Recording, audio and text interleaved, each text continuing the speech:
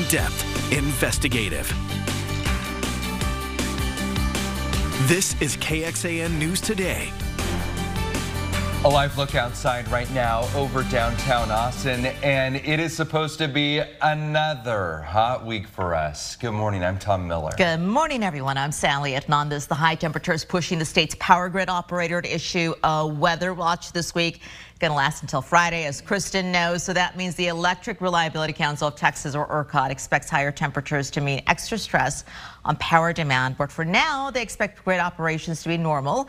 And Kristen, you can explain a little bit about how this is going to affect us. Yeah, it is going to be hot, very hot. In fact, some areas probably going to see hotter temperatures than what we even saw last week. So let me begin with what we have in effect right now. The heat advisory is in place for almost all of us. Later this afternoon, that heat advisory gets kicked up to an excessive heat warning. Again, that's one step above advisory. So we know it's going to be hot across all of Central Texas today. Those heat indices could be anywhere from about 110 to 115 today, and we will not get any help from rain. Dry skies this morning. This is our Ewell Kubota weather camera there in Georgetown. Not showing us anything too exciting, but your commute should be smooth weather-wise. Your temperatures this morning currently in those lower 80s for most areas. 80 in Austin, 81 Llano, 80 in Lampasas, 81 in Mason. You'll find some upper 70s here across our eastern counties, but everybody within about 1 to 2 degrees of where we were yesterday at this time,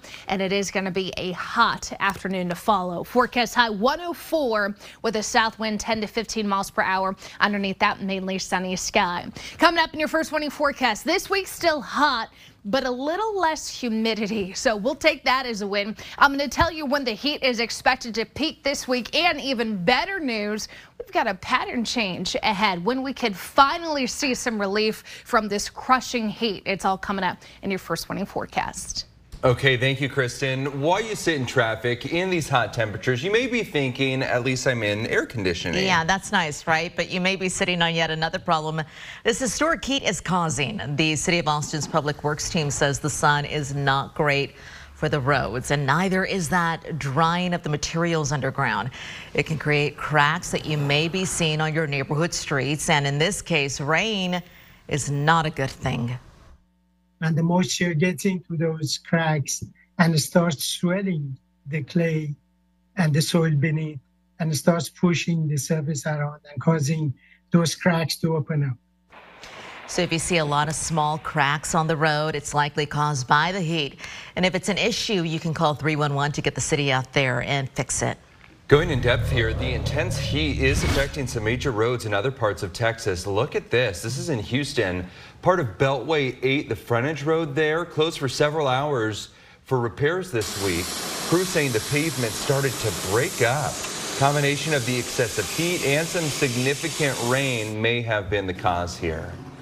Back in Austin, downtown received the all clear and is back to normal this morning. It's after the police bomb squad found a backpack containing what they are calling a suspicious item inside. The search shut down 4 city blocks from around 8 to 9 o'clock last night, and this was a way officers could investigate.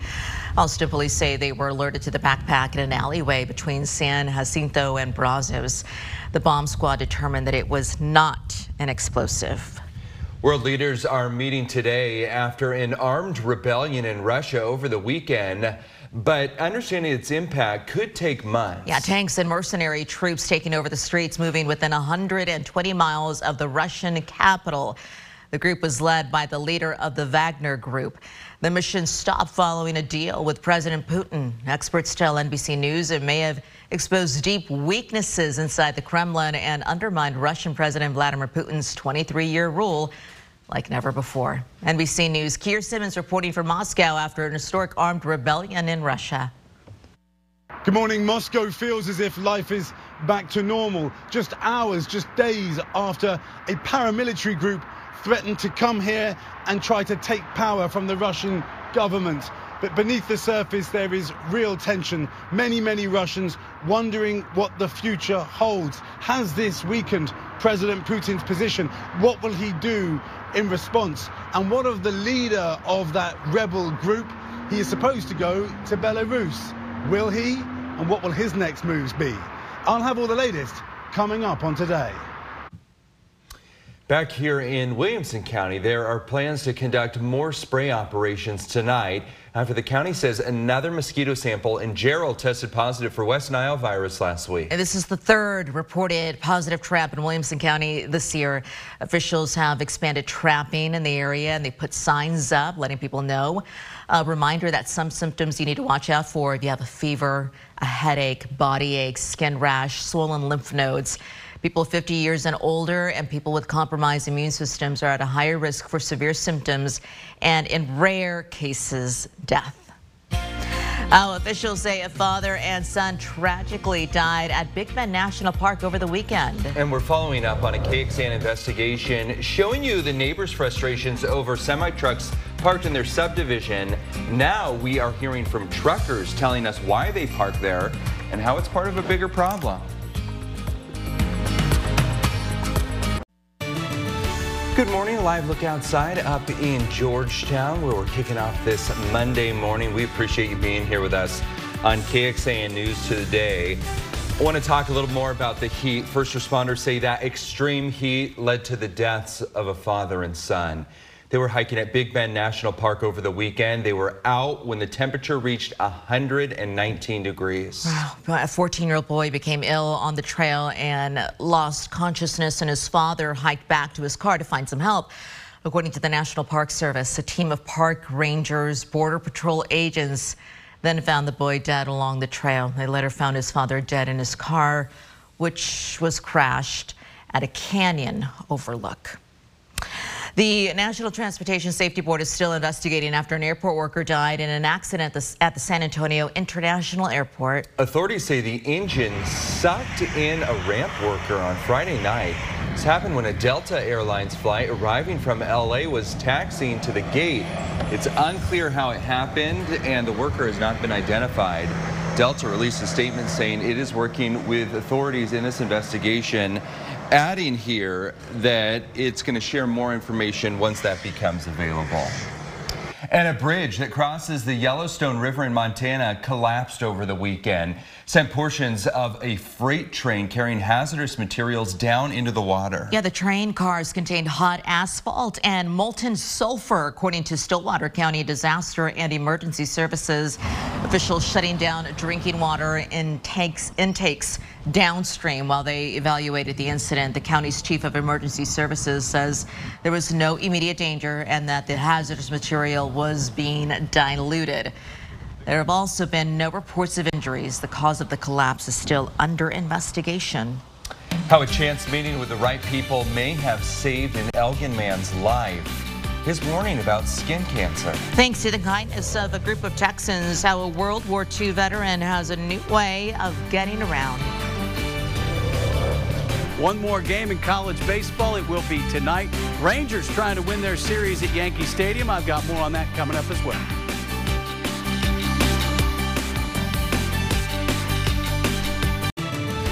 Good morning. It is 4:44 as we take a live look outside. Hope you're enjoying that cup of coffee, whether it's warm or iced. I've been doing iced coffee lately. It's just what you have to do in this Texas heat.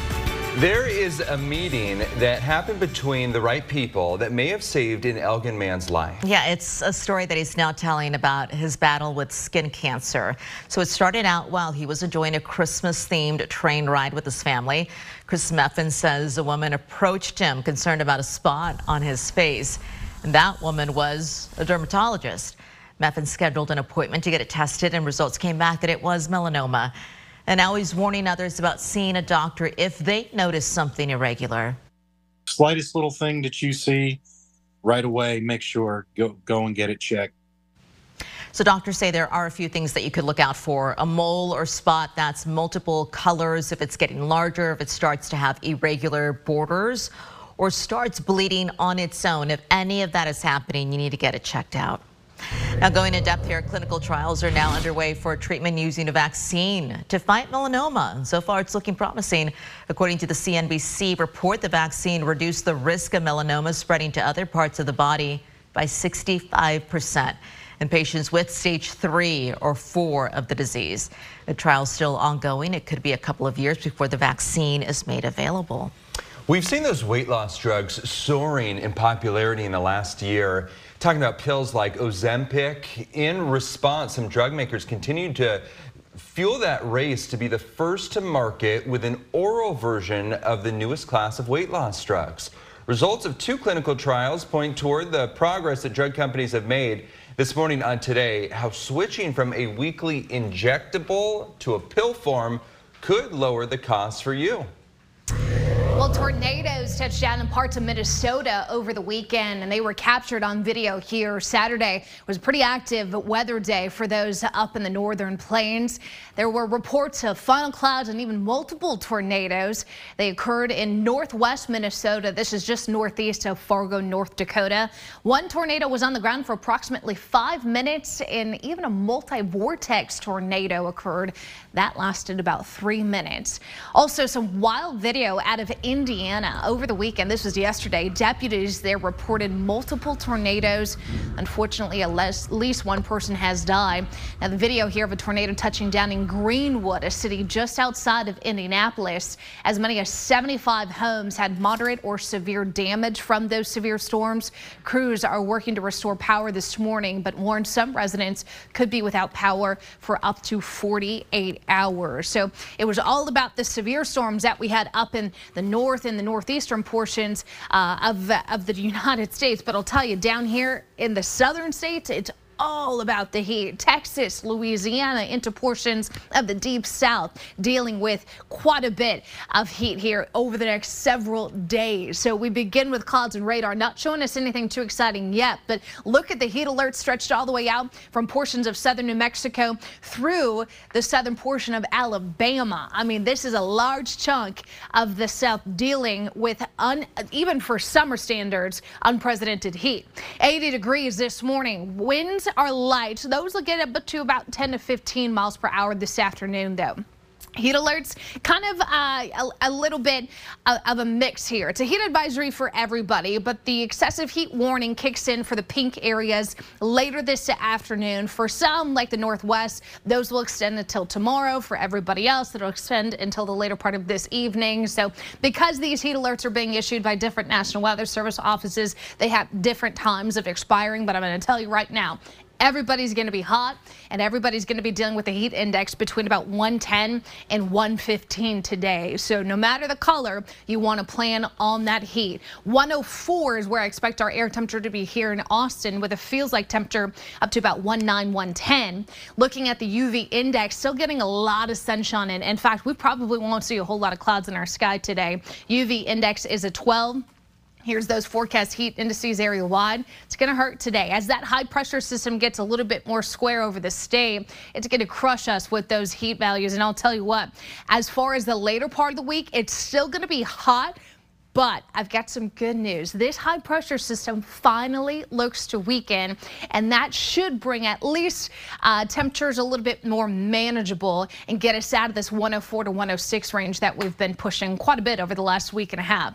So your 7 day still shows 100 degrees or hotter for the next 6 to 7 days. But I would say tomorrow and Wednesday probably going to be some of the hottest temperatures, and then we slowly get a little closer to the century mark here Friday, Saturday, Sunday, with only an isolated storm chance Sunday afternoon.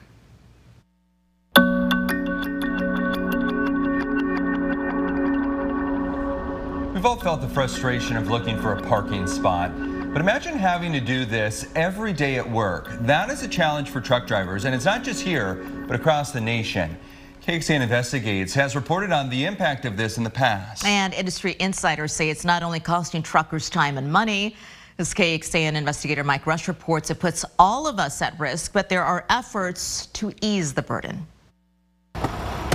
From Big Rig on the outside to mobile podcast studio from within. So 3, 2, 1, record. Michael Lombard's Peterbilt. What's going on, everybody? Welcome back to episode 71 of the Lombard Trucking Show. Helps deliver a cargo of content about his livelihood. I'm your host, Michael Lombard, a.k.a. Lombard Trucking. I'm coming at you live from Ottawa, Kansas. I'm coming at you live from southwest Wisconsin, and I'm out here in Newton, Iowa. Lombard talks trucking with drivers and other movers and shakers in the industry, and always top of mind. And I'm like, dude, where am I supposed to park? What's the scariest place you've had to park? One of the things I talk about is how hard it was to park. It remains one of the largest issues. What is the problem with parking? That there's not enough. I have drivers on my show who say, they're like, oh, Austin's the worst part of being on 35. And it's not just Austin or Texas. According to the U.S. Department of Transportation, nationwide, there's roughly 1 parking spot for every 11 truckers, which means truck stops like this one in Gerald fill up fast, leaving drivers to park along on and off ramps, on the side of the interstate, or wherever else they can find. If there's not enough safe truck parking, these trucks are going to start coming closer to residential areas. Exactly the issue I don't personally love it. neighbors in a Manor subdivision had when they contacted KXAN Investigates earlier this year. It's like looking at a convoy. Trucks were parking along a thoroughfare in their neighborhood. You would not be able to see at all. You'd be just making a blind turn because the semis are lined up here.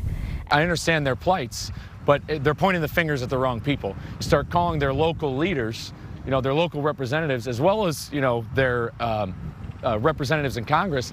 In fact, at the nation's capital, lawmakers are considering measures that would earmark $755 million over 3 years to construct truck parking spaces across the nation. Because this all comes down to highway safety. Louis Pugh is with the owner-operator Independent Drivers Association. Subcommittee on Highways. Last month, he spoke in support of the funding before a congressional committee. Truckers struggle to find a safe place to park, wasting nearly an hour of productive time each day searching for a place to rest. Which, he says, cuts into truckers' pay and slows the supply chain because federal regulations limit the number of hours they can drive in a day. If this passes, your municipality can put in a bid to the federal government to ask for some of this money to build a parking area for trucks, and it won't even cost your town anything. At first, it was only just me. Even when Lombard is home in Buda, he has to park on back roads around nearby hotels,